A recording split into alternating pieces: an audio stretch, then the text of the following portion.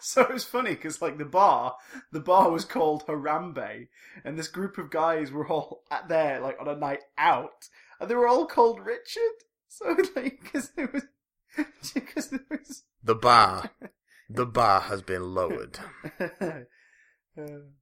Topical though. Topical, Yes. like the cream I use on my nethers. Ladies and gentlemen, welcome to Nether Cream. This week we're going to be reviewing preparations A through Z and what they can do for you and me.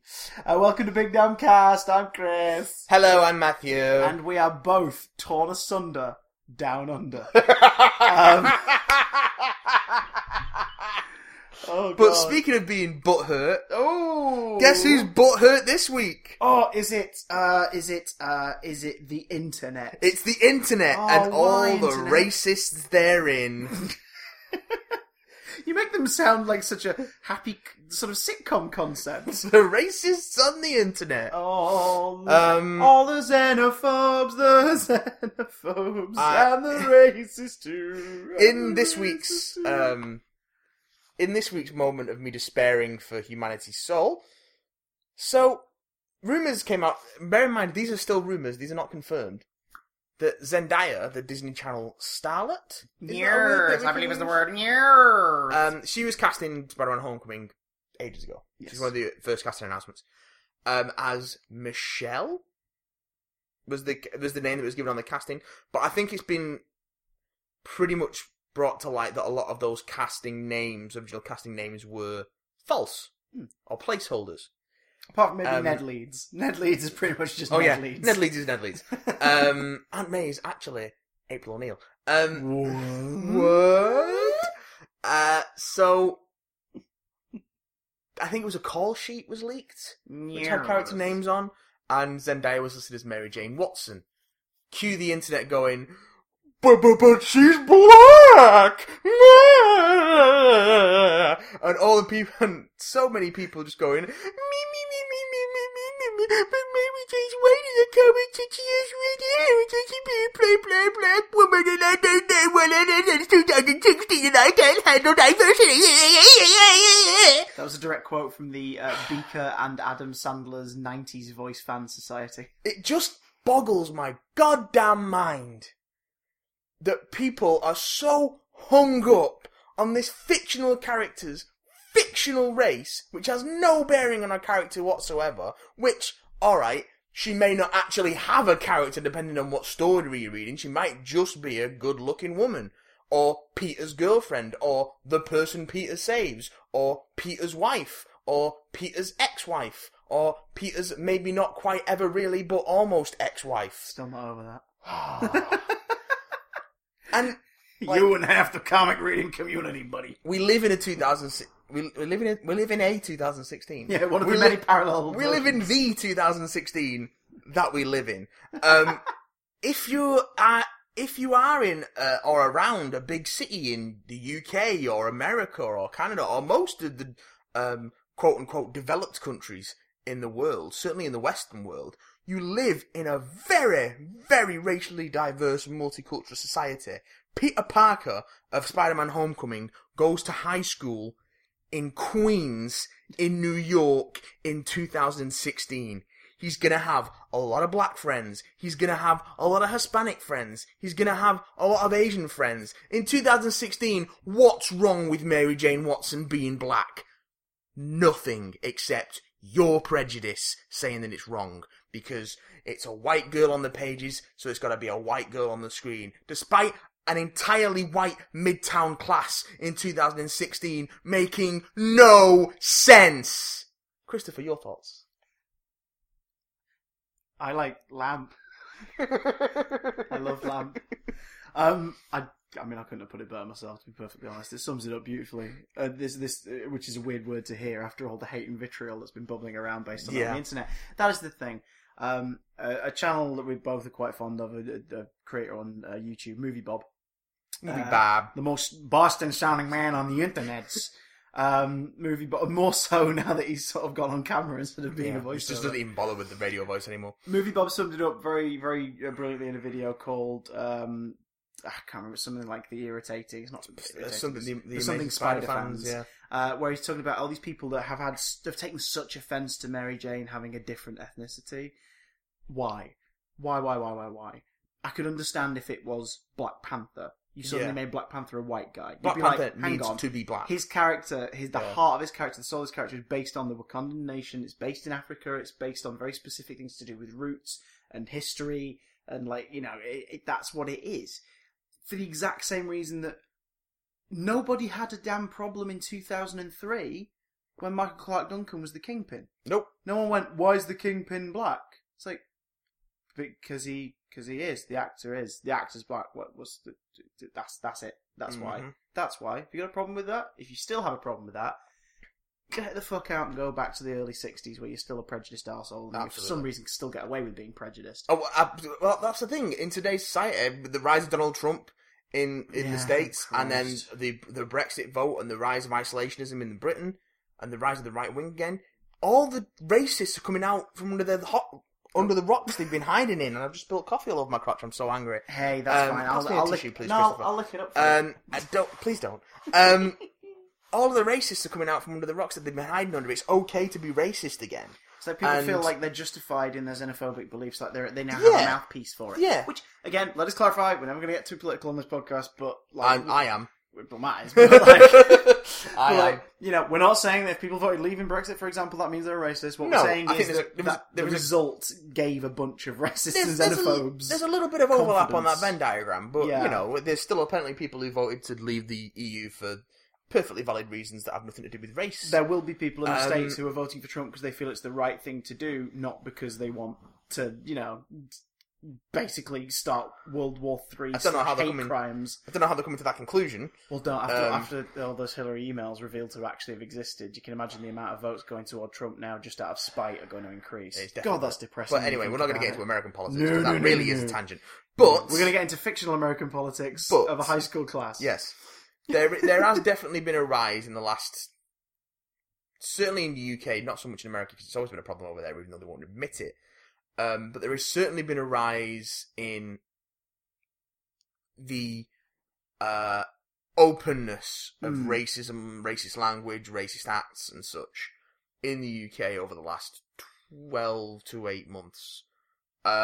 So it's not, but then you put the anonymity of the internet on top of that, and it's always been a problem on the internet, because if people aren't face to face with the people that they're abusing or disparaging, they feel like they have free license to do that. The internet is a wonderful thing, but people keep using it for terrible, terrible things. So, can we stop doing that, maybe? Can we not do that anymore? Can we just be happy that a movie in 2016, a big tentpole movie, is moving towards a diverse cast? There's nothing about, 99% of characters in comic books who are white, which mean that they have to remain white. I think the example people use is things like, oh, well, you know, it kind of makes sense for Batman to be white because he's from an old money family in America. So the story of how he got there, like, but then Superman. It would be odd if one of Batman's parents, both of Batman's parents were black, because it's like, well, hang on, this family's gone back all these generations. Exactly. They wouldn't have built up all this wealth over the years, and that's to do with the which again is not a statement of us saying, oh, black people can't be wealthy. We're talking about, like, he comes from that old money, like you said. Family. American old money, where, you know, slavery was a huge problem. Yeah. But then, like, I mean, look at Alfred. Does Superman? That was flippant. Sorry. Does Superman need to be white? No. Superman can be whatever damn colour he wants to be. The Flash doesn't need to be white. No. Who else doesn't need to be white? Anyone, really. No one else needs to be white. Does Peter Parker need to be white? Nope. Could they have cast Donald Glover as Peter Parker instead of Miles Morales? Yep. You know, it's Peter Parker doesn't need to be white. Aunt May doesn't need to be white. Mary Jane doesn't need to be white. Flash Thompson doesn't need to be white. I mean, it's 2016. We live in a more diverse society. Films have to start reflecting that. People are all too aware that the Hollywood machine has a problem with diversity. Just look at the fact that I don't know, Scarlett Johansson is playing a Japanese woman in a movie set in Japan. We have problems with our entertainment industries right now. So, yeah. Just stop. Next. So Zendaya, if you are Mary Jane, good luck to you. Oh, yeah, It'll be fun. go for it. I think you'd be great. And since you're under the Disney-controlled version of the Sony Spider-Man, I can't wait to see what actual character and depth they actually give to you. We'll see. Yeah, well, it's going to be more than I what hope Sony there's has some. done in the past, isn't it? I mean, a lot of that stuff is what the actor brings to it. And if you'll excuse me, Christopher, I have to let my cat in. Because he stood at the window, just staring, just doing his thing. Oh, it's beautiful in a way. Watch him go. He's going to give me big meow. There we go. I'm going to go let him in. You talk to us more about California Adventure? Yeah, Guardians boy. of the Galaxy. I'll be right back. Yeah, boy. So, any fan of the Disney theme parks will know that there are certain rides in multiple parks across the world which are beloved old staples of the parks. Some of them only being about 10, 15 years old, but are still old staples. One of those rides is the Twilight Zone Tower of Terror, which exists, I believe, in 4 of the parks, including the 2 stateside parks, the Disney's Hollywood Studios in Florida as part of Walt Disney World, and Disney's California Adventure in Anaheim in California on the West Coast. Now, about 4 or 5 months ago, rumours were abound that Disney California Adventures version of the Twilight Zone Tower of Terror was going to close. And people were fuming about this. They were like, why? Why would you do that? It's the facade of a hotel, a reception. You go through an abandoned Hollywood hotel that's apparently been abandoned for 70 years after lightning hit the side of the building and disintegrated 2 of the lifts, one of them containing a family within who just disappeared without a trace. And you go in the lifts and you go up and down, you're strapped to seatbelts and it's exhilarating, your stomach comes out of your arse and then out your mouth and you feel like you've flossed yourself with your own innards. It's amazing. With the entire backdrop of the Twilight Zone and Rod Serling narration at the beginning and all this stuff, it is brilliant. It's full of Easter eggs to Twilight Zone fans. So when people found out the California one was closing, they went, what the hell? And then rumours came in that it was closing for a Guardians of the Galaxy ride. To which most people then went, oh, okay, right. Whereas a minority still went, what the hell, man? This followed on with the news that, again, rumoured news, that there wasn't going to be a change of any of the other Tower of Terrors. The one in Paris, the one in Florida, like, they're going to remain. They're going to stay there. It's just the California Adventure Park that is rebranding and changing its Tower of Terror to give it a fresh ride and a new reason for people to visit the park. Fresh. And then, tomatoes. That and fresh then, ride smell. And then, No vomit on this, baby. earlier in the month, it was confirmed by Disney Imagineers that Guardians of the Galaxy Breakout, a new ride, is going to be replacing the California Tower of Terror in the earlier part of next year in the run-up to the release of the Guardians sequel. People still hate this! And I don't understand why. People hate everything. I don't get it. People hate everything. It's going to still use the same ride mechanic, but with some new differences. It's something that the Florida version of Tower of Terror has, is that the ride drop sequences are different every time. Mm-hmm. It randomly generates a different drop sequence for your experience, so you never just have the same thing. You always have the same preamble and everything, and then when it gets to the lift bit, you have no idea what's going to happen. The California one didn't have that. It was older technology. They are going to now add that to the Guardians ride so that it's got a different ride experience every time. It will still have the same mechanics of up and down, like this thing you're in, jolting all over the place. It's going to be set in a warehouse owned by the Collector, like who's moved all of his stock after the events of the first movie, and as punishment for like causing essentially the destruction of the place, he's now categorized and contained the Guardians themselves. So Rocket gets out and the ride is you guys going on this thing to basically get them out of there. So there's going to be some obviously recorded stuff and set pieces and animatronics. I think James Gunn said he'd filmed a bunch of it while they were doing And Guardians based on Volume 2. based on the concept art, it's set just before sort of 2, like Groot's tiny and everything, and it's that kind of like, okay, it's going to meld in. Rumours are even going on that they'll do preview weeks for the ride, and then the ride will launch on the night of the premiere of the second movie, which will be held at the Walt Disney Resort in California. So they'll do the premiere there, and then they'll, like, as the after party, have a party in the California Adventure Park, including the official debut of the new ride. God, I wish I could afford to do that. I know, right? Let's get press passes. We've got, 8 months to suck as many dicks as possible. Absolutely not. Yeah. My lips are sealed. Mine aren't. So yeah, Guardians of the Galaxy Breakout. But there are still people who are fuming about this, and it's so unusual because it goes back to older statements. Walt Disney said when he opened the first Disney park in California that he wanted the park to always change and adapt and grow and take new shapes and take on new characters and new ideas so that it's never the same experience. I mean, what do you think killed Camelot? Well, are we talking about the fictional kingdom or the theme park that may as well have been fictional because nobody ever bloody went to it? That second one. That I remember quite fondly. I have fond memories of it, but it was terrible. Yeah. In places. We should talk more about that. We totally should. We should do a theme park episode. Screw it. We should do the episode in a theme park. A theme park episode. Let's go to Blackpool Pleasure Beach and just set up a microphone on that terrible sort of tunnel throughout history, tunnel of love ride. God, yeah. That we got stuck on the last time. Oh, that was unpleasant. Oh, God. But Guardians Breakout, it will be good. It will be. They don't make rides that aren't good at Disney. They don't do that. It's not in their nature. And if they do, they slowly whittle them away. None of the rides made within the last 10, 15 years that have arrived in the last 10, 15 years have been shite. So I don't understand everybody's kind of hold-up. A lot of it is they're arguing tradition. They're saying by getting rid of the Twilight Zone, you're getting rid of an aspect of the park that is sort of more traditional. But the thing is, it's not been around since the 50s, this ride. It's been around since the early 2000s. What do you mean tradition? Oh, you get rid of the Twilight Zone. No, they're not. Twilight Zone still exists. And guess what? If you want to ride the Tower of Terror, there's still 3 of them around the world. All with their own unique opening, all with their own unique style, all with their own unique exterior. They still exist. California Adventure is Disney's second park in California, and it's shite.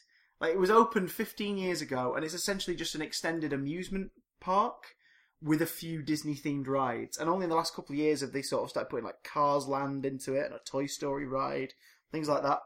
And it's all down to the fact that John Lasseter created it in the late 90s. Not John Lasseter, sorry. Michael Eisner. John Lasseter's the good guy. Michael Eisner created in the 90s. The dude who sort of peddled things to shit and created the DVD sequels and all these things. Like the guy who made every bad decision. Yeah. The reason the films of the 90s are good, the reason the Disney films of the 90s are brilliant, is because he didn't touch the films. He was busy being the businessman and running the business. And then he started to take over the late 90s and get his fingers in more pies, and that's when we started to get things that deviated from what we actually liked, and that's when the Disney Renaissance came to an abrupt finish. And yeah, so this guy created California Adventure. It was shite. It was pointless. For years it's been kind of a meh. And they do events there to try and make people buy the 2-park ticket deal and stuff when they come. Because when people arrive, they just go into the Magic Kingdom. They just go in there and go Pirates of the Caribbean and Space Mountain and things like that. They wouldn't care about California Adventure. So to add rides like Guardians of the Galaxy, to have the Asgard interactive area that they had a couple of years ago for Dark World there, to do things like this is great. Plus, no worries in Florida. You've got no fear of losing the Twilight Zone Tower of Terror in Florida, because in Florida, this is really nerdy shit, I apologise, Universal and their theme park own the rights to Marvel rides and attractions in Florida. They own it. That's the Universal Lands of Adventure has the Marvel Land area with the Incredible Hulk coaster and the Spider-Man ride and Doctor Doom's Fearfall. Like, they exist there. Disney are allowed to do character meet and greets in Florida with Disney characters, because obviously with Marvel characters, because obviously they own them all. But they can't do rides and attractions. So Tower of Terror in Florida ain't going anywhere. Ain't going nowhere. It's going nowhere, see? It's going nowhere. It's going nowhere, see? If you happen to live in Hollywood and you're like, yeah, but it means that we can't see a traditional Hollywood hotel anymore. Yeah, you freaking can. Get in a bus. Ride down the road. There's loads of them. Get on the bus. Get on the bus, son. So, I've not been to the California park, but I would make a date to go sometime if I could, to just try out the new ride. I'd love to go. Just to give it a go. We should go to Paris. I want to show you the Tower of Terror in Paris. It's That freaking sounds amazing. Terrifying. Oh yeah, it does. You love it. You horn dog. Uh, Now, speaking of horn dogs, Guardians of the dogs? Galaxy. Oh, that was a segue into a topic we were already talking about. hey! Guardians news from Guardians 2. God. Some concept art came out for Guardians 2. Dirty Swines. Guardians of the Galaxy, Volume 2. It looks pretty cool. Yes. It's, you know, the Guardians fighting a big monster in space, big tentacle monster with loads of teeth. And they've got jetpacks on, and everyone looks like everyone has already looked. It's just the original lineup. So you've got no Mantis or Yondu or Nebula. So it's Drax and Gamora and Star-Lord, but with rolled up sleeves, because why not? And Rocket and Baby Groot, just being all adorable and Baby Groot. Do we think we're gonna get Big Groot again in this movie? I don't think so. I think James Gunn is very keen on kind of body horror stuff, and we got a tiny bit of that in the first movie with not so much body horror, but like we got like Nebula being dismembered, like at the arm and jaw of that place, and we got Groot stabbing people with a trail of vines and flinging them around. I think he'll keep Groot small and take advantage of the creepy and creative things he could do to bad guys in that shape and size. He's a one, isn't he, James Gunn? He's a bloody good one, though. He's also came out on the defense of the whole Zendaya Mary Jane thing as well. Good. Although he was very careful to say, I don't know whether she is playing Mary Jane or not, because of course I know that information, but I can't say it because I'm part of the Marvel machine. Baby cakes, He was like... That's exactly how he said it, I believe. He was like, yeah, I read the script, but that was ages ago, and the names weren't all final, so... That's such an odd thing to say. I don't know. All he has to say is, if she's Mary Jane, so what? Yeah, That's but that all was he has to say. kind of his thing of like, if... I think the way he put it was that if a character's defining trait is the colour of their skin, they're not a good character. Boom ting.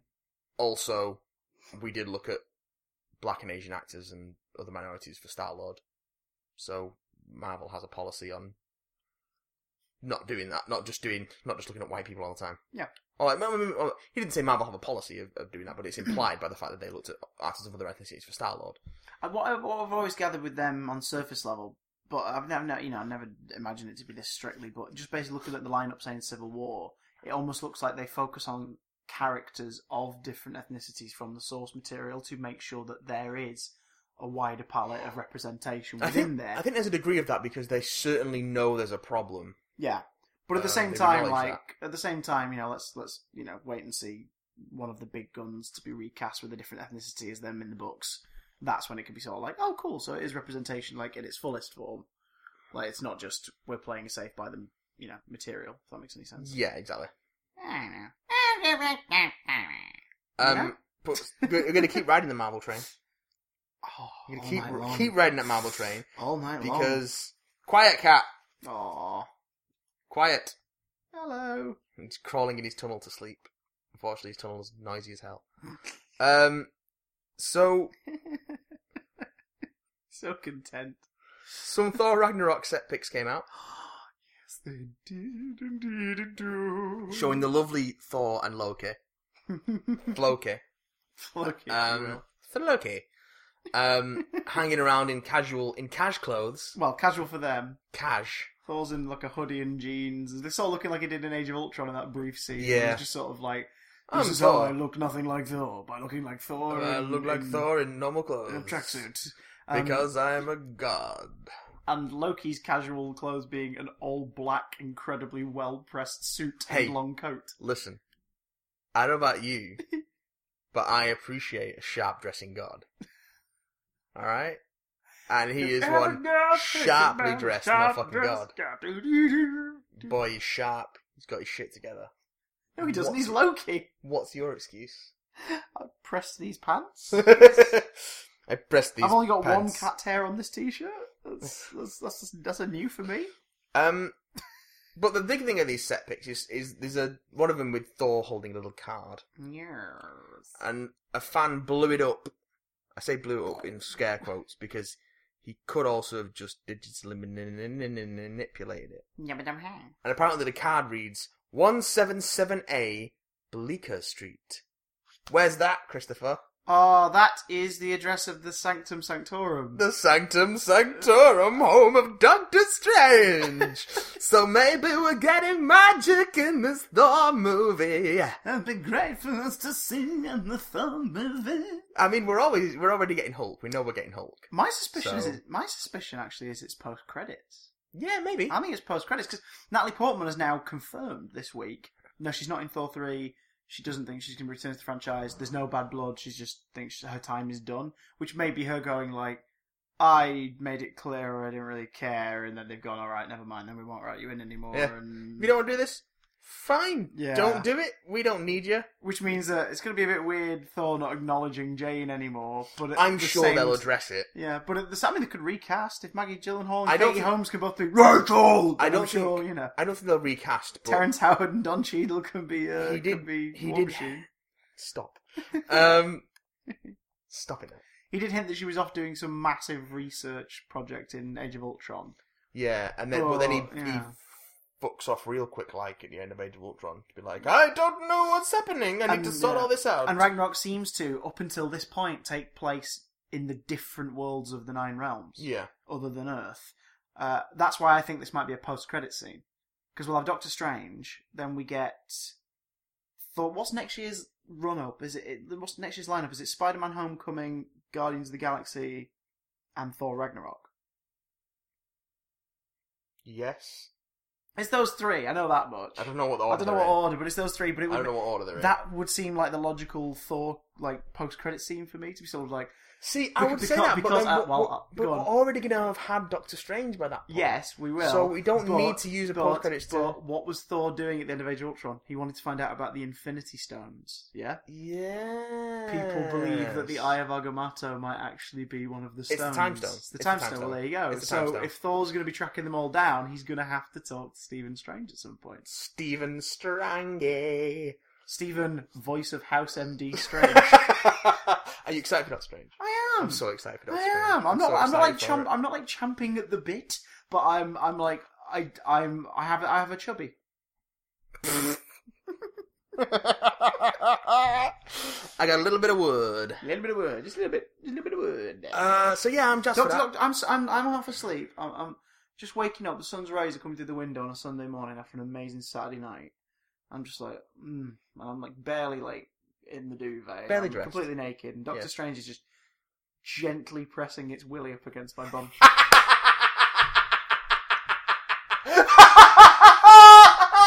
Oh no! Oh. I mean, to be fair, in my ideal scenario, it would probably be pressing its large, warm bosoms up against my back. But I don't want to deny Stephen Strange the option to at least ask me. You don't want to deny Stephen Strange. Never deny Stephen Strange. I'll be like, is that your wong I can feel? Don't deny him your bottom. My brown eye of Agamotto. God, how the hell did we end up here? Oh, where Let's do take we it away from go here. from here? Let's take it away from here and talk about I Love Dick. I mean, it's not that far from what was just being suggested. Amazon's new pilot season is up. Yes, it is! We've got 3 shows. We've got Yes. I Love Dick, which kind of falls outside the purview of this podcast. It's a weird sort of feminist... It's an adaptation of a feminist novel. It's got it's strange and sort of disjointed and linked by narration, and I can see what they're going for with it, and it's interesting, but I don't know if I want to keep watching more of it. Yes. And then we've got The Tick, Yes, we do. which is another adaptation of what used to be it was originally a newsletter mascot, Yeah. but then he grew into his own comics character. He got an animated series in the 90s as part of that sort of wave of Earthworm Jim-esque, yeah, sort of sort quirky, of like not hero. quirky, yeah. not quite for teens, not quite for adults, odd characters thing, and the thing that kind of thing that MTV was also doing with things like The Max and Aeon Flux and things like that. Blimey. Some callbacks. Yeah. So he got and Ren and Stimpy and Rocko's Modern Life, things like that. Yeah. It was kind of it was veered towards the older audience though. And then we got a live action show with Patrick Warburton, which was a live insanely action show. perfect casting when you think about it off the top of your head. And now the Amazon have brought us another iteration starring Peter Serafinowicz as the Tick, who is, and it's only about half hour long. They're all only about half hour long. These 3 pilots out there. Because this one was pilots think jobbies where if it gets the full series, they would redo the first story anyways, like the usual 45 minutes to an hour format, or they film extra scenes to pad out what they've already got and stuff. It's really good. It's really funny. I like it a lot. Peter Serafinowicz is perfect. There's just big like chunks of that pilot are just him talking to himself on a rooftop. I'm down with that. Just monologuing nonsense about. He's just wonderful, and he's wonderful in it, and the setup's interesting, and it looks like it could really go some places. Is Arthur good? Arthur's great. I think the whole Arthur is the main character. Arthur is your way in. So it turns out that he's like a bank sort of like an accountant kind of. No, he witnessed the murder of the city's last team of superheroes by the Terror. Who's Jackie Earle Haley? In a Magneto meets chain metal headpiece. So he was witness to that, which has left him with some PTSD. So he's having trouble functioning, and he believes the Terror's still out there. But as far as the world is concerned, the Terror was killed by Superion, who was the first superhero who landed on Earth back in 1908, and is like kind of a Superman analog. Yeah. So everyone thinks the Terror's dead. Arthur believes he's alive, and he's running the city. It's just named as The City, which now doesn't have its own superhero team, so crime is running rampant from underground. And then he encounters the Tick, who is bonkers, and just like real Cloud Cuckoo Lander, played perfectly by Peter Serafinowicz, and then it all kicks off from there. So that the trailer gives it like before it's been kind of like this goofy comedy, but the trailer gives this one almost like a slight darkly comedic edge to it. There's a bit of edge to it. Why is the danger in this is 100% real? Oh yeah. And our fate is in the hands of this person who may be insane. The danger's not real to the Tick, because the Tick is basically invincible. Like, that's one of his powers. He's pretty much invincible. It's a brilliant shot of the guy smacking him with a lead pipe. And it just bends on his cheek. Like, the Tick, he's pretty much invincible, he's super strong, and he has drama power. So his powers get more powerful or less powerful in direct proportion to what would be more or less dramatic for the situation.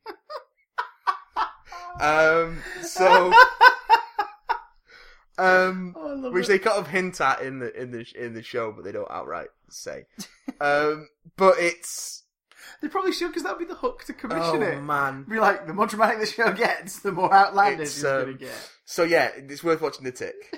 And then the third pilot, which I'm really torn between this one and the Tick. The third pilot is Jean-Claude Van Johnson, in which Jean-Claude Van Damme stars as himself, with the conceit that, alright, hit me, his action movie star career, and by implication, a large chunk of, if not the whole of the action movie industry, is actually a cover for his real life career as a super spy. Jean-Claude Van Johnson.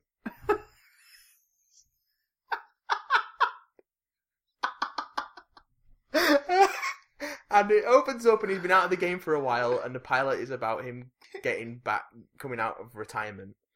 And as a spy? Yeah, okay. And an actor.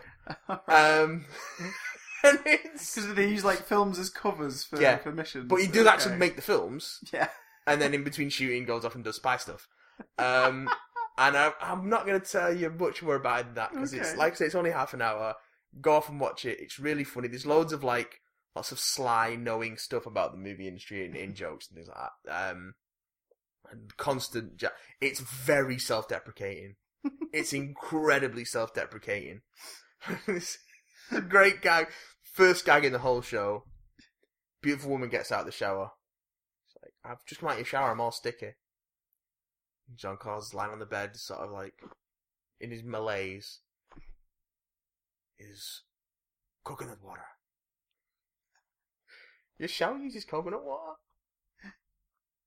All of the plumbing uses coconut water. And it's like palatial. It's just... It's so odd and brilliant. And I'm really torn between Jean-Claude Van Johnson and Tick. Damn. Into which one of these I want to see get picked up. But it's... Give it a watch. It's real good. It's real good. Well, tell you what, let's do it this way. If we all vote for Jean-Claude Van Johnson, we need to at least still write a strong letter of support about the other two shows so that it feels like it's equal. Because then we might get two shows commissioned to save on money. We'll get Jean-Claude Van Johnson and I Love Tick. And that's my pun about Amazon Prime. I do love Tick. I mean, I love Sarah Finowich when they announced this casting. Yeah, that's the thing. Like, I don't... Because the thing is, Patrick Warburton... That's sort of the personality that he's perfected in sort of his performances. Like, not so much Joe Swanson, but like, you know, things like Kronk and characters like that. Yeah. And Brock Sampson, characters like this. Is it Brock Sampson? From what? From Venture Bros.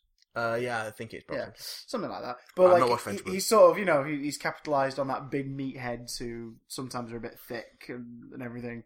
And with the tickets, but I vividly remember from one episode of the Tick, because again, like, costume accuracy, they get rid of the domino mask part of the mask, of the cowl. Yeah, and because they just wanted his full range of expression, which makes sense. Which is a hell of a range. I just remember there's one bit of him sat on the couch, and he's watching Sesame Street, and Grover's on the screen, like, as a Super Grover, you know, Super Grover! And he just cuts to him, look at the TV, sort of like, kind of like, it's a revelation, he goes, Father. And then, why? Why? What? It's like he makes his own headcanon. Well, yeah, he doesn't know. He's decided that's his dad. The Tick doesn't know who he is. Yeah, so his dad's Grover, apparently. He doesn't. He has no memory his dad's of his. Grover. He has no memory of He's his blue and a life superhero. prior to being the Tick. But also, they do lovely. It's so depressingly tragic, and yet at the same time brilliantly funny. They do lovely animatronics on the antenna. They're very. Oh, there's antenna moving and everything. Nice. Yeah. It's really cool. Oh, Yeah. Well, so from one streaming service to another, let's go. Let's cross over to the world of Netflix. Let us dive balls deep. Okay, we're gonna get into deep spoiler territory. Yeah, we'll aim to keep it spoilerless for the first few minutes, and then we'll tell you when we're gonna. But just as a heads up, we are going to be talking about, because I finally got Christopher to watch it, the superlative Stranger Things on Netflix. On where? Netflix. Eyebrows on Netflix. Netflix. Stranger Things. Oh my god, yes. Yes. Drag your heels on this one, didn't you? Yeah. No, we were in our house. We were going through a rewatch or a watch through for the first time. For one of us, a rewatch for me of Daredevil Series 1. So it was just a case of sitting down whenever we got time to all be in the living room, watch it. And so, it took a while. It's been about 2 weeks rewatching Daredevil Series 1. The moment we finished, I turned to Lou and went, "Can we start Stranger Things now?" This is night before last. And she went, "Yeah, right, go on." And 4 hours later, we went, "We should probably go to bed now." And then last night... pretty much what happened with me. And then last night, we got back from a family do, and it was like 10:30, and we went, "Should we watch some more Stranger Things?" Yeah, and she was like, "Probably going to go to bed, though, because I've got to be up at 8 in the morning." I was like, "I've got to be heading off, like, at 8 in the morning." I was like, "Okay, fair enough. We'll tell you what, if we watch some tonight, and then I'll watch some more tomorrow morning, and you can catch up that evening, and then me and Matt can talk about it in the podcast." And then at 2:30 this morning, we both went, "We should go to bed now, yeah." Having devoured all 8 episodes. Oh my days. It goes down real easy, doesn't it? It's every 80s sort of creature feature. Yeah. But with the sensibility and the execution of a modern day fantasy horror kind of scenario. It's the Goonies meets It. Meets Alien. Alien meets... The Twilight Zone. Twilight Zone's a big influence. I mean, the second episode's called, like, there's something on Maple Street. Yeah, the Widow on Maple Street. Which is a reference to the monsters are on Maple Street. There's references all up in the Thing zoo. posters, Evil Dead posters abound, things reference it. The Thing, one of the characters is actually watching The Thing on VHS in one scene. There is a bit where a character is sort of found in a certain state in the last episode that apes a certain part of Aliens. Yeah. Like, There's just all these little things. And at the same time, certain actors, the casting of certain actors kind of takes you back to that era. It took me 3 episodes to realise, really, in my head, that Winona Ryder was in it. And she's brilliant in this. She's excellent She's in so it. good. I mean, a lot of people have criticised that she's all one note, she only doesn't get much to do. But she's a mother who loses her child in a terrifyingly unusual circumstance and is instantly in deranged panic mode when he starts communicating to her through lights. And it's just... How... You're not going to be calm or happy or thinking... You're going to be... Yeah. You're going to be in one terrified, like, hope-filled malaise of fear. And you do get to see little bits of her outside of that situation. Before the events of the show, yeah. And Winona Ryder's great. Yeah, she's really good. But to the point where I didn't realise it was her for 3 episodes. Yeah. I didn't even... names showed up in the credits, completely passed my mind. David Harbour's fabulous. He's so good. I had never seen him in anything before this. He's so good. And then he's good. just wonderful in it. And sort of, like, it's weird because he gets lumbered... He's the chief, isn't he? Yeah. Yeah. He gets lumbered with this weird, almost stereotypical kind of tragic father story.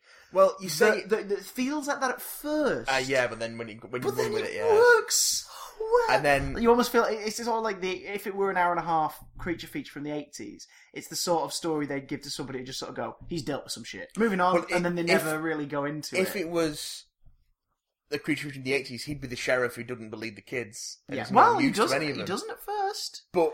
And then there's a point in, like, episode 3 where he's like, there's more to this. But that's why I like the series. It takes those it's so good. It takes those elements, particularly of 80s genre movies, and kind of flips them. So sometimes literally. Yeah, well, yeah. For the basic premise, for those who haven't seen it and are interested in maybe seeing it, is... And you should see it, because there's only 8 hours of it. And it's not a long watch. No, a boy goes missing. Pretty much suddenly, overnight, young lad called Will. At the same time that there's some sort of event at a nearby government research facility in a small town in Indiana. So his group of friends, which is Mike, Dustin, and Lucas, start looking for him because they can't quite believe that he's just disappeared. And his mother starts looking for him, and they come across a small girl who, well, they don't come across, like, they meet her after an event in a diner, which made me go, oh no, why? Yep. In the first episode, I was like, no. So their friend is missing. This girl might know where he is. She might be capable of doing some pretty strange things. She can barely speak. She has a shaved head. She has a tattoo of the number 11 on her arm. Meanwhile, electricity, specifically lights back at the house of the missing kids, start to sort of communicate to the mum, who believes that it's her son trying to get in touch with her. Add on top of this some typical 80s teenage drama going on with siblings of one of the characters and siblings of another character. And then a freaking creature loose in the town that seems to just be appearing and taking people. And you've got the 80s, the TV series. Yes.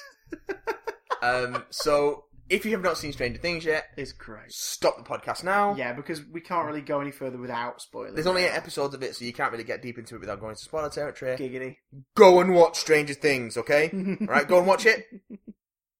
Have you watched Stranger Things? This is your final warning. Okay, Chris, let's talk about spoilers and get deep into Stranger Things. So they all die. Which I didn't see coming, I'll admit. That's a lie, they don't all die. They don't all die. Not yet. Anyway. Actually, it's got a surprisingly low body count. It does. Basically, well, actually, no. Lou say that. Lou said it really freaked her out. She was terrified, like, by those kind of situations. I wasn't as terrified so much as just, like, impressed with the execution. Yeah. But, like you say, it is very small. Like, in terms of the violence, it's not a lot. I say there's a small body count, but actually, when you thinking about it, oh no, in that finale particularly, it's a small body count of people that we're aware of. Yeah, 11 kills a lot of people. Yes. Oh shit, son. Yeah. When she is threatened, flips out. and when her friends, when Mike and Lucas and Dustin are threatened, she is not afraid to kill some fools. Turns up the juice and turns everyone's brains to mush. Literally crushes people's brains with a lovely squick sound effect. Oh, just blood coming out of the eyes and the ears and the mouth, just a slow dribble. and that slight look of panic on the Asian woman's face, and then they all just drop.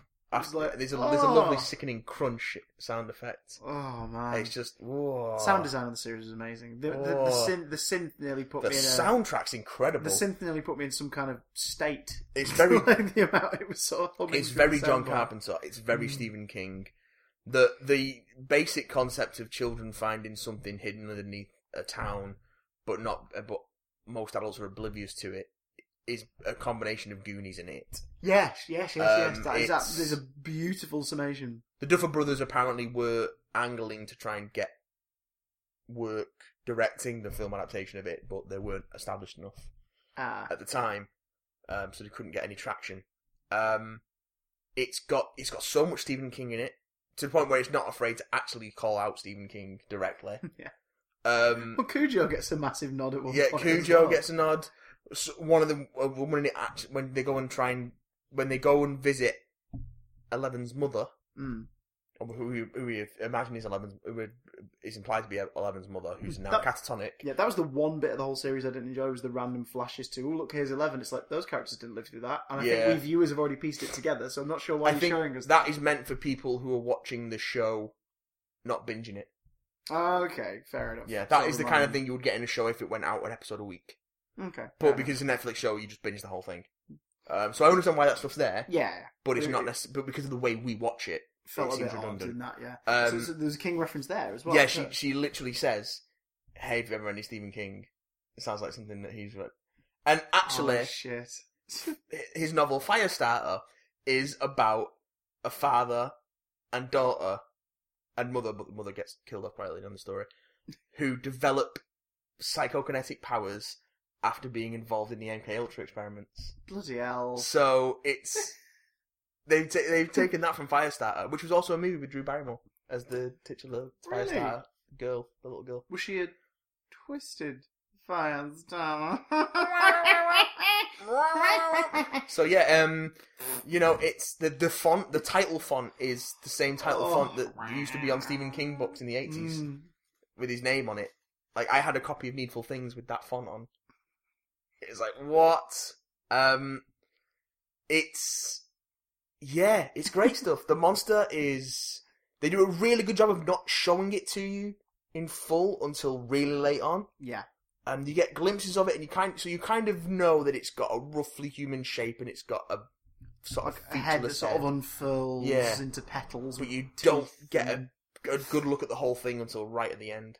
Unless you live in Manchester, and the MEN news site is on everybody's Facebook feed with that graffiti, the mural that's been put up, which is a beautiful piece of work. Yeah. But the main focus of the mural is the monster's head. Yeah. The hand painted artwork for the show on Netflix, like the cover art for it. Yeah. That's gorgeous. With L right in the middle. Yeah. Yeah, no, that is beautiful actually. So there's that might be the thumbnail to this episode. There's lots of spin-off stuff that people have done lots of art for that. There's only 8 hours of this show, but it's really captured people's imaginations, I think, because it trades on nostalgia, but not in an exploitative way. No, it doesn't. It never hits you over the head saying, "Hey, look, this is set in the 80s. This is the 80s." But it's just set in the 80s. Yeah, and everything because is that seems like the most appropriate era to tell a story like this. Yeah. Because it's a throwback story, and there's less drama of Will from beyond the grave calling someone on their iPhone than there is his voice coming through scratchy on a walkie-talkie. Yeah, like there's more to that. Also, the child actors in this show, I know, right? I don't know where they found them, but they're the best child actors I've ever seen in anything. They're incredible. Particularly Dustin. Oh, Dustin's great. Dustin is my favourite character in anything. Millie Bobby Brown as 11, who's a British actress. Is she? She's British. She's in equal parts adorable, vulnerable, incredibly strong, and terrifying. It's such a great performance in character. and it's like a preteen Ripley. I was going to say, it's odd to see Yeah, somebody right down to the alien 3-shaved head. Yes. It's weird to see somebody, because I'm assuming she's about 11. I think she's 12. But it's weird to see someone that young and look in their eyes and go, wow, they've seen some shit. Yeah, she's like, got she conveys it brilliantly. sort of wonderful 1,000-yard stare, and but then she can also become incredibly vulnerable very quickly. And Like, you completely understand why Mike takes her in. You'd want absolutely. her to be safe. It seems like she's out there in the world on her own, walking around in a bloody hospital gown, like, scared and confused. Just, the first episode absolutely made me fall in love with her. Because the guy at the, the cook at the diner. The cook at the diner Oh, spots yeah, her. he's such a great character And as he's well. really sweet, and the way that episode begins is you go, like, oh, right, so like, is he going to be the one who brings her into the town and everything? Is this how our story's going to get rolling? Because he gets like 4 scenes with her, and you're like, oh my god, it's really sweet. And then he gets shot in the head. Well, they do a really good job with both Benny the cook and Chief Hopper.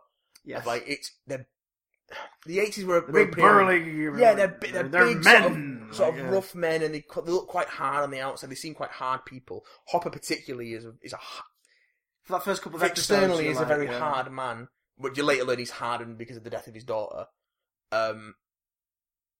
And then peeling that away and showing them that there's something softer underneath, in stark contrast to, say, Mike's father, who is oblivious and kind of useless, or Will and Jonathan's father, who is absentee, and when he does pop up, he's only there for his own ends. Where, Mike's father was such an odd delivery as well as an actor. He was just, everything he said was kind of like, don't worry, darling, I'm sure it'll be yeah, fine. he's like, basically who the hell are you? He's basically like the dad from Uncle Buck or something. Yeah, but he is that. He's like the and stereotype. also continuing parents. the American sort of family tradition in television of how did he end up with her? Yes, because she's ridiculously brilliant. Yes, and absolutely like gobsmackingly gorgeous. Yeah. And you look like you should have a pipe and a smoking jacket and be by the fireside. But it's like Nancy says in one scene, like, they were young, they bought a house at the end of a cul-de-sac, and they started their nuclear family. Yeah. That's what people did in the 80s, and it's the generation of the latchkey kids, so the kids are just going out whatever time they want, the parents aren't really bothered about what's happening, like Nancy's doing stuff with Steve, there's a scene where who's kind of fun, and then a twat, and then starts to earn your trust back again. Yeah, I think Steve's a really great character because he takes that bully stereotype. I like that, yeah. You see that moment where he goes, fucking hell, what am I doing? What am I doing? Yeah. I'm being an absolute dick. And then he turns around to his friends, he's like, you guys are idiots. Why am I spending my time with you? And then just jets off. Yeah, with them sort of calling him out and trying to make him feel small. And he has to try and make, and then he spends the rest of the episode and a half after that trying to make up for everything he's done. And although, admittedly, that point in the alleyway where he's finally getting like his face pummeled I loved it. Was incredibly satisfying at that point in his story. It was like, yes! Because he's such a prick up to that point. He's so smug. But then, how can someone be that smug when they're wearing that much hairspray? As the layers peel back, again, lots of layers peeling back. Where's the chemicals? Shush. All the layers peeling back in this show. As the layers of Steve's character start to peel back, then you see why Nancy is so attracted to him and what she sees in him. Because at the end of the show, Nancy does end up with Steve, doesn't end up with Jonathan, which is kind of what's telegraphed. Well, that's what would happen in a 90-minute 80s monster movie. Yeah. She'd end up with the weirdo kid because she's like, oh, he's got hidden depths, but no, she doesn't. She's like, yeah, he does have hidden depths, but he also still took a photo of you while you were having sex with the dude. She stays.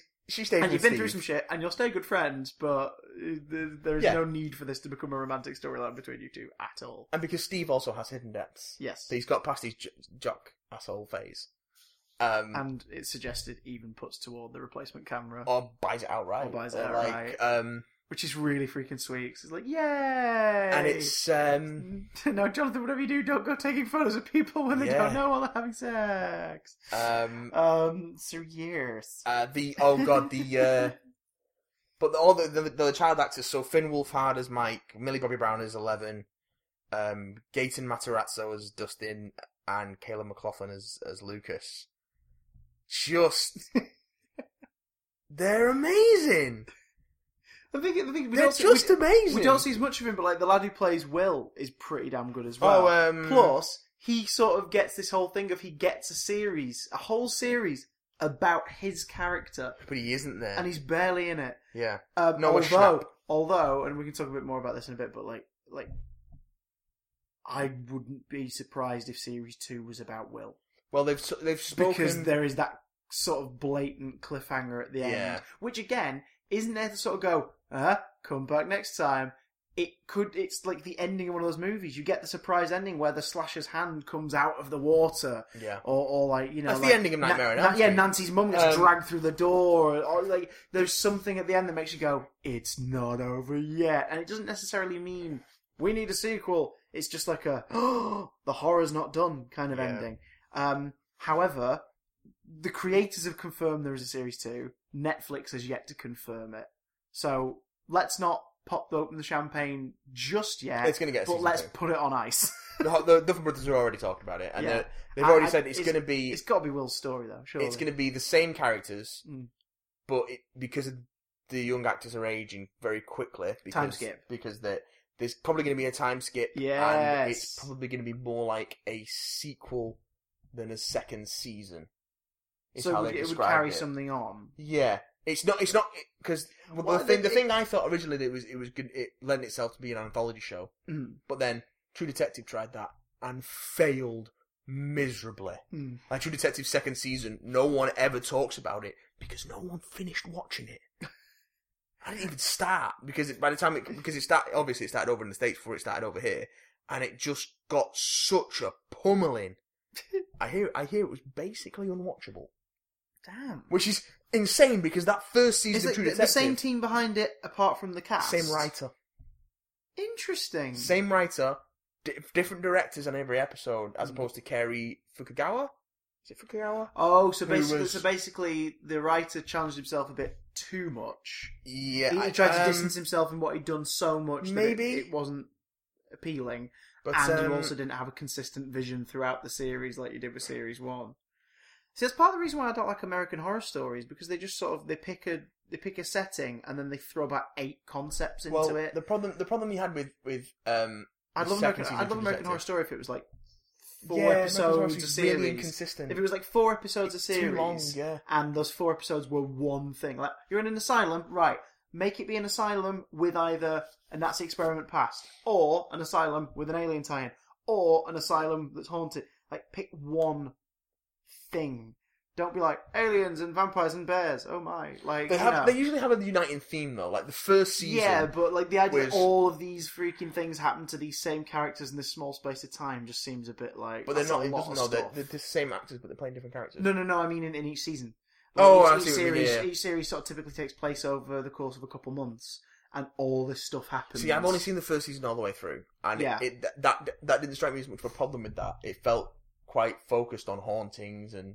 But then you have like subplots where like bloody what's the actor's name? I bloody love him as well. The guy from Eric Stone Street. We'd have him like he had this whole thing growing up thinking this boogeyman was trying to kill him.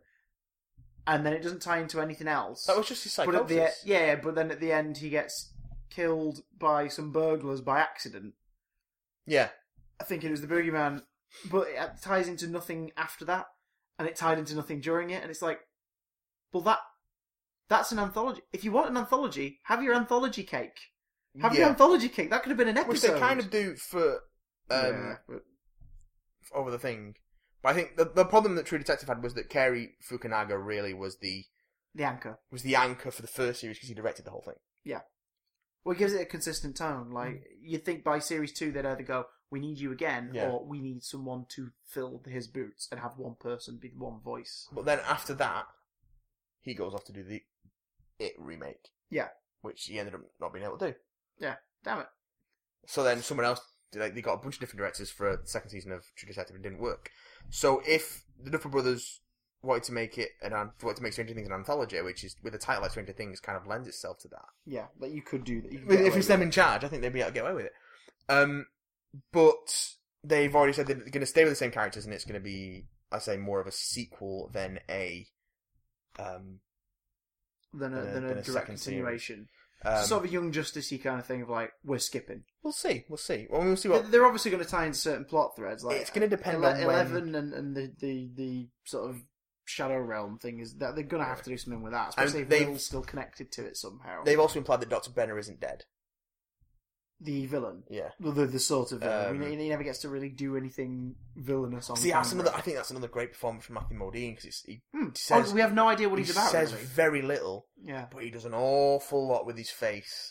Like an awful lot of, particularly early in the series, pretty much everything you see of him is flashbacks from 11 of just him watching her. He just watches her. But then we have that brilliant scene where he's at Mike and Nancy's parents' house, and he just sort of calmly sways them round, and it's just this whole. It's like the devil in disguise. It's that thing of like, no, like everything he's saying sounds brilliant, like he's going to help and he's going to take care of your kids, but no. And it's like if he has to kill them to keep his secret, he's going to do that. He has a clear affection for 11. Yeah, but we can't tell whether it is paternal whether it's my work, my beautiful work. I don't think it's an affection for her as a person. Yeah, I think it's an affection for her as an achievement, as an experiment. Which the same affection you would have for a trophy. Which is why you get that wonderful moment in the last episode where he tries to take her. Yeah, after she's been weakened from fending everyone off. He tries to take her, and she turns away from him while he's holding her. And she reaches for Mike, and he's calling for Mike, and it's like she's been out there for a week. Yeah, because that's the thing. The show only takes place over the course of a week. It's a real quick one. She has been so changed by the way she's been treated by Mike and his friends that she knows that there's something better. So this person that's been looking after her all life, who she calls Papa, she's then able to turn away from him again, showing tremendous strength for a child. And reach for Mike. It's also a bit of an ET callback as well. What we didn't see just under the frame in the shot is Mike was just wiggling a packet of Eggos. It's like Eggos. It's like good to me. I've never had an Eggo, but I feel like I should go and see if we've got any. That was such a nice touch. And that's why I wouldn't be surprised that follow-up series being a sequel. That's why I'd be surprised if they didn't bring back at least the element of what Will's connected to and 11, because there's such a nice little there's two epilogues at the end of the series. The second one's the one where Will flashes back to that other realm briefly, the upside down, and vomits up a little slug. Yeah, which is lovely. But obviously the previous one to that is the chief grabbing some Tupperware, putting a load of chicken from like the Christmas party into the Tupperware, and you think, what a dick. He's just like going, what a dick. Like, just spend some time with your employees. What a dick. And then he goes to a box in the woods and puts the Tupperware chicken and the packet of Eggos in there and closes it. And you're like, is that what they spoke about with him in the thing? Like, is there a possibility she's still out there? Yeah, because we know that or is she out there for definite? But like, she's not going to come to town. He's clearly made some sort of deal with the Men in Black. I do like the almost realistic-y or non like hero bargaining of like, look, we're not going to tell anyone. Although we're not going to expose you at all. We just want the kid go back. Public after. I think I'd have to check the newspaper clippings. When it says like boy returns from the grave and stuff. So certain things have to go public, but I think they kept their word pretty much. Like they've not exposed the story or anything. He does face an amazing lack of consequences for a lot of his actions, which I'm glad of because I like the character and I'm glad he doesn't get killed off. But he breaks in, and they just take him home. Yes. Well, they take him home and try and make him look like he's a delirious nutter. But everyone already knows that he's... Yeah, which I don't think they know. Yeah. Which is brilliant, because it sort of works to his advantage. He's like, oh, right, so I'm back to the first square on the Snakes and Ladders board then, like I am at the start of every day, smashing. I do. Is Jim Hopper named after Arnold's friend, who we only see skinned in Predator? Probably. Jim Hopper, get to the hopper. I wouldn't be surprised, to be perfectly honest. Is Nancy named after Nancy from Elm Street? Surely, yeah, she's got to be. Has to be. I can't remember the name of the kids from Stand By Me, but I wouldn't be surprised if one of the 4 kids has the same name. On the subject, Finn Wolfhard Yes. Who is Mike. Which is a great name. He's in the It remake. Is he? Yes, he's playing Richie. Nice! It. In part one. In part one.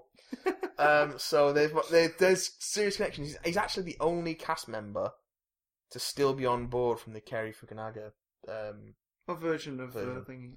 Yeah, I guess scheduling conflicts and also casting not being complete kind of meant that a lot of the cast didn't come back. So Will Poulter was still apparently first choice for when the new director came on, but they couldn't because obviously the movie had changed. Yeah, scheduling didn't work out anymore. Yeah. But Finn Wolfhard's come across, and he's Richie, which is currently he's currently filming that. It's great use of flashbacks in this show. All the stuff that Eleven's flashback history slowly being filled in by her seeing things. Yeah, like a sort of recall memory based on objects and the Coca-Cola advert, stuff. crushing the can and the cat hitting at her and being asked to kill the cat, and the first time she kills when she throws the orderlies off her. And like the bathtub stuff. It's really strong stuff. My favourite use of flashbacks in the whole show is the climax where Hopper's trying to resuscitate Will, and it just cuts back it's to cutting the back and doctor's forth trying to between him resuscitate his resuscitating daughter. Will, and he's just watching his daughter die and trying to save Will, and it's just that moment where he starts pounding on Will's chest. He's like so determined, not like in terms. It's just Netflix is so good at casting. They cast really great actors to do really great stuff, and they now have a magical talent for finding amazing child actors. Because just the stuff with Will asking Elle to go to the snowball, and that first kiss, and then all the stuff with Dustin and Lucas and Will and Mike. Sorry, not Will. Mike asking to go to the snowball. But there's stuff with Mike and Will and Justin and Lucas. And then later 11, just interacting and being children. Oh, like God, the they're Dungeons and adorable. Dragons games and the... the opening to the series and like the ending to the series. It's just like, oh good lord, this is amazing. Everything with Dustin. Every time Dustin opens his mouth. He's amazing. He's so good. I love that kid so much. It's like, oh, Dustin, you're adorable. But also kind of badass as well. Like, he just Dustin's doesn't give great. a fuck. Like, I wrote down last night, so I wouldn't forget it. My favourite quote is from him. It was, "Our friend has superpowers and she squeezed your tiny bladder with her mind." He's so good. Oh, man. He has all the best lines. And You get three satisfying... Because one type of character I just hate in movies is the school bully. And there's two of them. And the 80s, two sets of them in 80s is full of them. Yeah. King's Work is full of them. Oh, yes. Like, it's just a thing. The sort of bullies where you're like, the dickheads, and then they always push it too far. Yeah. And usually, that ends up being the death of a character and the turning point for another protagonist. Well, or it ends up being them getting some form of comeuppance. In this show, you got three really satisfying comeuppance scenes. Yes. In the form of the bully of the main kid's Troy being made to piss himself by Elle, which was brilliant. And the fact his mate just leaves him. Yeah. It's like, what the hell? Whatever. But then when you see his mum at the police station like, after the second time, and you suddenly go, oh my god, the reason he gets away with all this shit is his mum's just like a well-to-do person who doesn't really pay attention to her kids. She's like so many bullies. Anything you want, darling, anything you want. Like, just giving him, he's like, Mum, I'm going to the mall. She's like, here's $50. And he's like, great. And he doesn't like want for anything because he gets away with everything. Yeah. Then the second one is Steve getting beaten the fuck up by Jonathan. Oh my which god, was that was really so satisfying.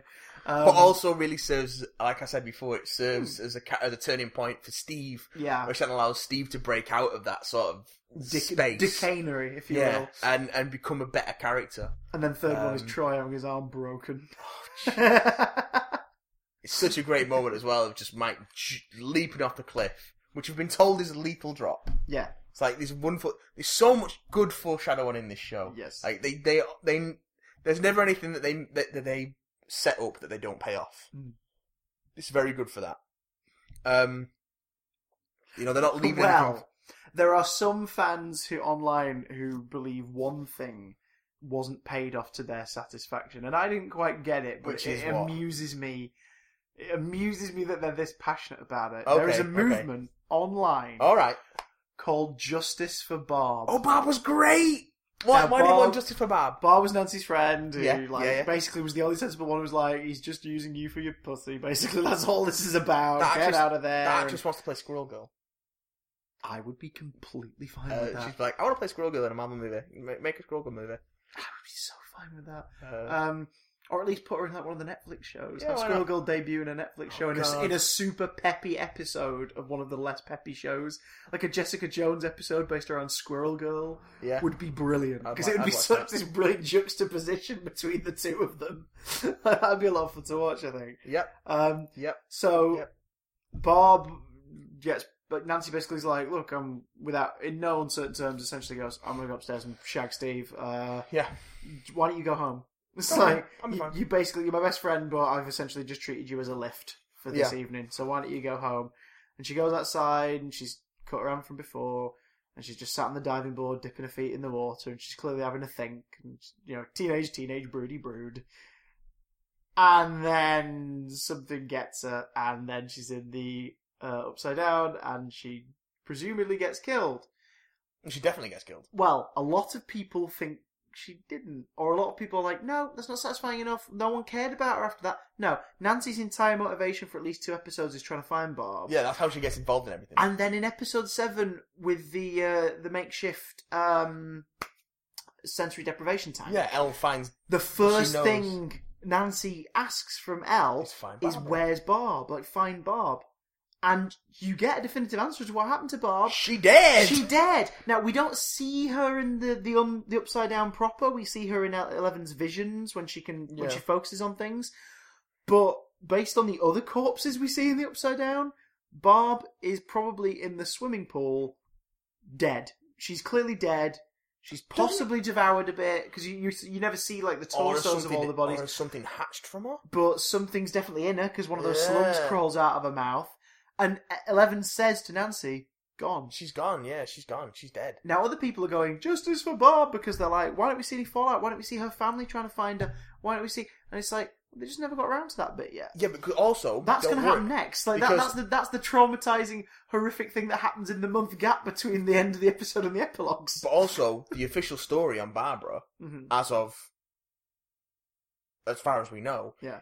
is that the lab have made it look like she's run away.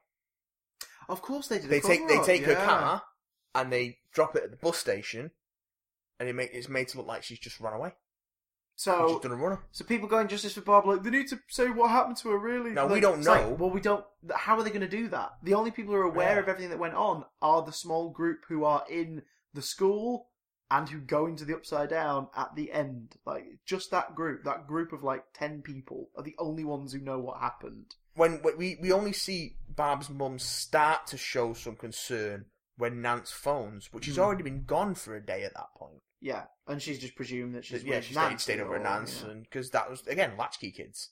You just got to do what you wanted. That's how Will got into the whole mess in the first place. Yeah, don't have mobile phones back in those days. It wasn't a no case of mobile like, phones. just give me a text, let me know who you are. It was more a case of, Yeah. well, I trust you're sensible enough. Don't come back too late. Yeah. If you're going to stay at a friend's, call from their house and let me know. Also, we're adults and we kind of can't be bothered. Yeah. So it's very much a case of we don't know what Barbara's mother knows. Yeah. Does she think she's missing? I mean, maybe Does she resent her for running off? Is Maybe she that could be a grieving? plot point of series 2. I think that'd be a guilt carryover. Barb's mum is like still sort of campaigning that one day she'll come home. Maybe there's like a national media thing. Yeah, where maybe she's like, she's this girl's got- gone maybe missing. she's missing. Get home. Meanwhile, Nancy's like racked with guilt because she knows what happened, and there's no way she can tell her because no one will ever believe them. Yeah.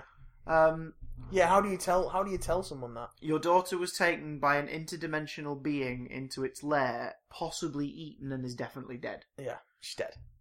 She did. Barbara She's did. killed by an interdimensional beast. Yeah. Like, what do you say to that? Like, how do you even begin to explain that to someone? Especially with a hashtag, apparently. Justice especially for Barb. especially to an adult in the world of the 80s who has no sort of exposure to genre fiction Nope.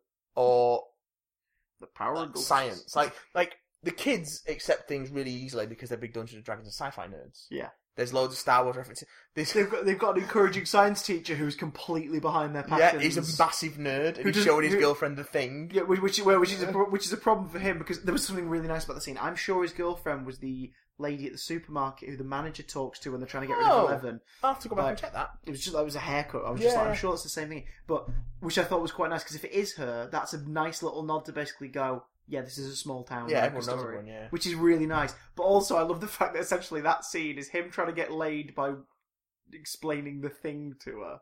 And it's working. Like, but it's also that thing of like showing this girl a scary movie so she could look exactly. So the science teacher's not just kooky science teacher. Like, he's just as dorky as they are. And he's just a lot smoother now that he's older. And then Dustin calls him. And Dustin freaking cock blocks him. How do you build a sensory deprivation tank? It's 10 o'clock on Saturday night. I really need to know right now. And then they build it. It's brilliant. It's really it's so good. I freaking loved it. Let's talk about the Upside Down for a moment. Yeah. So. Because this is stuff that the series leaves vague on purpose, because it's up to your imagination, but they give you enough clues. So it seems like there is one creature that lives in that dimension. There is one entity. One predator, One predator. Because I was wondering whether or not those slugs are just sort of microbes that live there or whatever. But there is other biological stuff. Because when they find Will, he's in the public library. Yeah. And he's cocooned in the wall, like in Aliens. And he's got a breather on, which when they pull it off, it's this fleshy organic sort of oxygen thing, which when they pull it off, they pull it out, and it's like in his lungs, like it's a proper tendril kind of thing going in there. Is that how the which is very alien as well. Like, is it storing them for food? Is that what it does? Is it breeding? Because we see it eat things, but it only seems to eat things that are bleeding, which is what we presume happened to Barb. And we don't see all of Barb's body when we see her. We just see a close-up of her face and the mound of stuff that she's in. Is it a breeding thing? Is that why he spat up slugs? Maybe.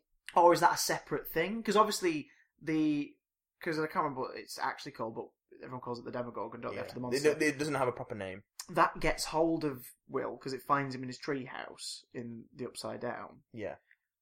But then he's cocooned. It's like, so it's put him there, presumably.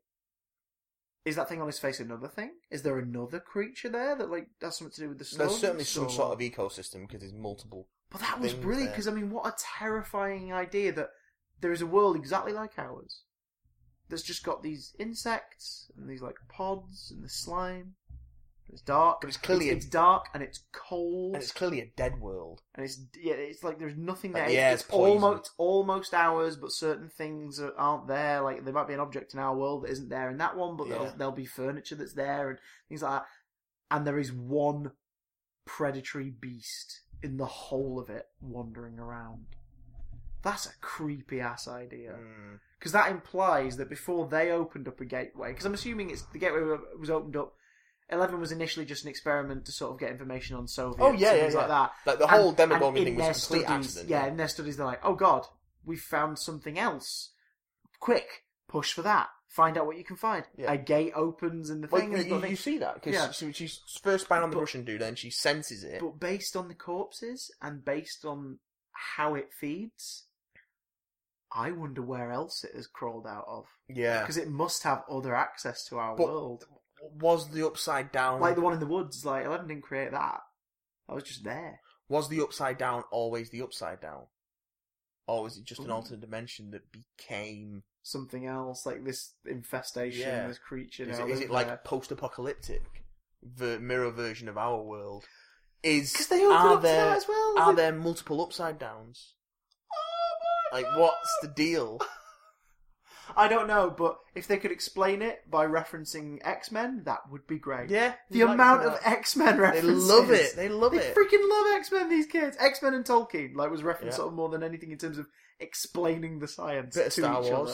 Bit of Star Wars chucked in. That was social politics, like the Lando thing. Yeah, they're worried about it being a Lando plot. Oh God! Also, you can't fight a monster with a wrist rocket. It's like sending R2-D2 to fight Darth Vader. It's brilliant. Although they have a damn good try at trying to kill the Demogorgon with catapult. Again, another bit of it. Very 80s, yeah. And a very, very sophisticated catapult as well, with a wrist brace. It's a wrist rocket. Ah, is that what they would call That's what it's called. That's what it's called. Mince. Also, everyone having free access to loads of guns. Yes. It's like Nansen, Jonathan just go and load up on artillery. Yeah. And the guy's like, what are you guys doing? That was so just good. Just monster hunting. alright. Okay. Just, no one cared. No one cared then. No one cared in the 80s. It's only in the 90s everyone started to care about everything. That was when people got pissy. It's, yeah, the upside down stuff, it's just this, it doesn't, I'm satisfied, like, I would be satisfied if that was it for Stranger Things. Yeah. Well, I wouldn't be satisfied, because I love all those characters so much and I want to see more of them. Yeah.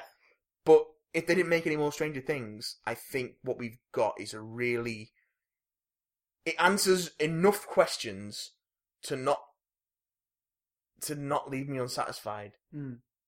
But it also leaves enough open that I would be able to explore. There's a couple of trails at the end that make you go, I wonder where that'll lead. Yeah. But you don't need to know. It's more a case of that's...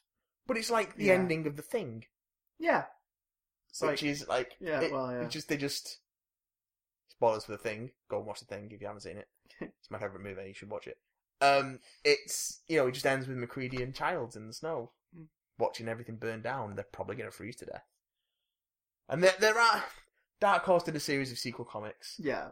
They're not very good. No, they're really not. They're really not. I've read one of them. They're not good with MacReady's adventures after... Yeah, they basically turned MacReady into 80s action hero fighting monsters. Yeah, it's not good. Which he really isn't. It's not good. He's just a pissed off scientist. Well, he's not even a scientist. He's just a pilot. Yeah, well... He's a helicopter pilot. But he doesn't like computers. He's not the sort of dude who would, like... Drag around a duffel bag full of machine guns and... Well, I mean, maybe he was changed by his experiences, but even so. So yeah, it's but even Ash is still a dick. Like, Ash is still the same dude, he just happens to have a chainsaw hand now. But it's, it is that thing of just Even leaving... that reference was nice, it was like, take that down. Like, making it worse. It's like, no, Evil Dead doesn't make it worse. Evil Dead makes things better. But it's that sense of, the story's over, but nothing's ever really over. Like, things are going to continue for these characters, and in this new world they found themselves in... Alright, they've not found themselves in a literal new world, but their perceptions have been widened, so nothing's ever really going to be the same. But... are we going to see more of that story? Maybe, maybe not. That's not the point. The point is that we got the story we got, and these characters went on this journey and they found themselves. It doesn't matter if we ever see... I mean, I want to, but it doesn't matter if we ever see the kids again, or we ever see Nance and Steve, or we ever see Hopper and Joyce, or whatever.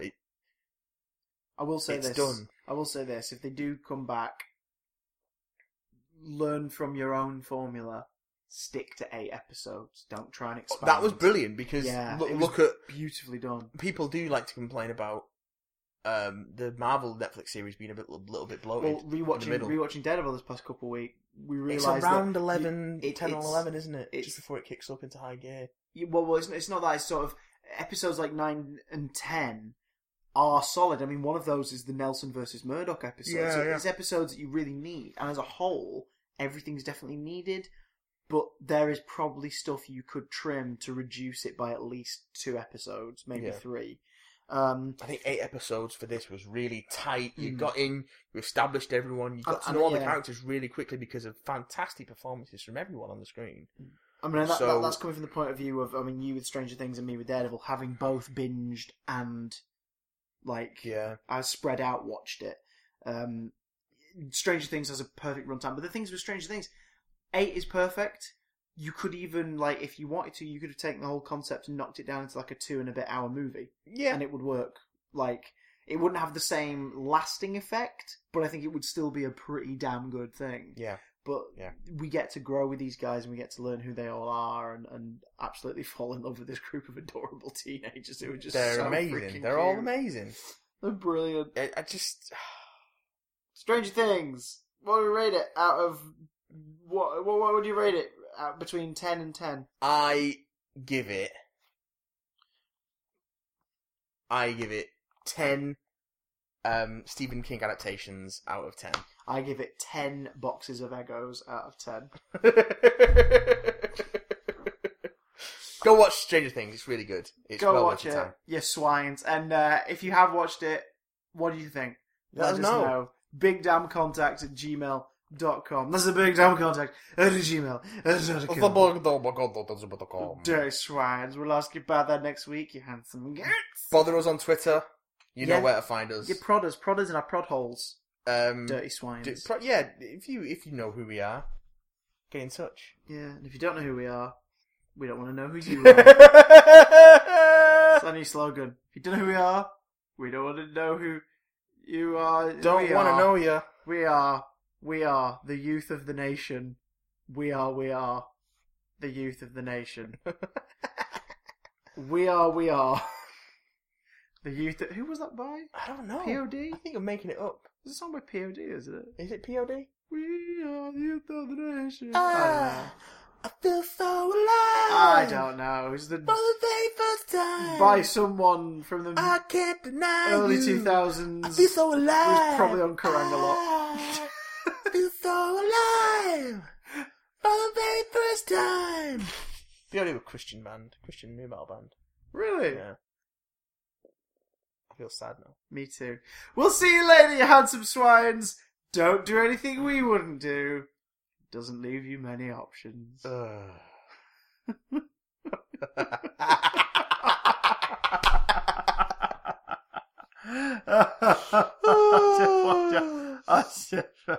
away from me!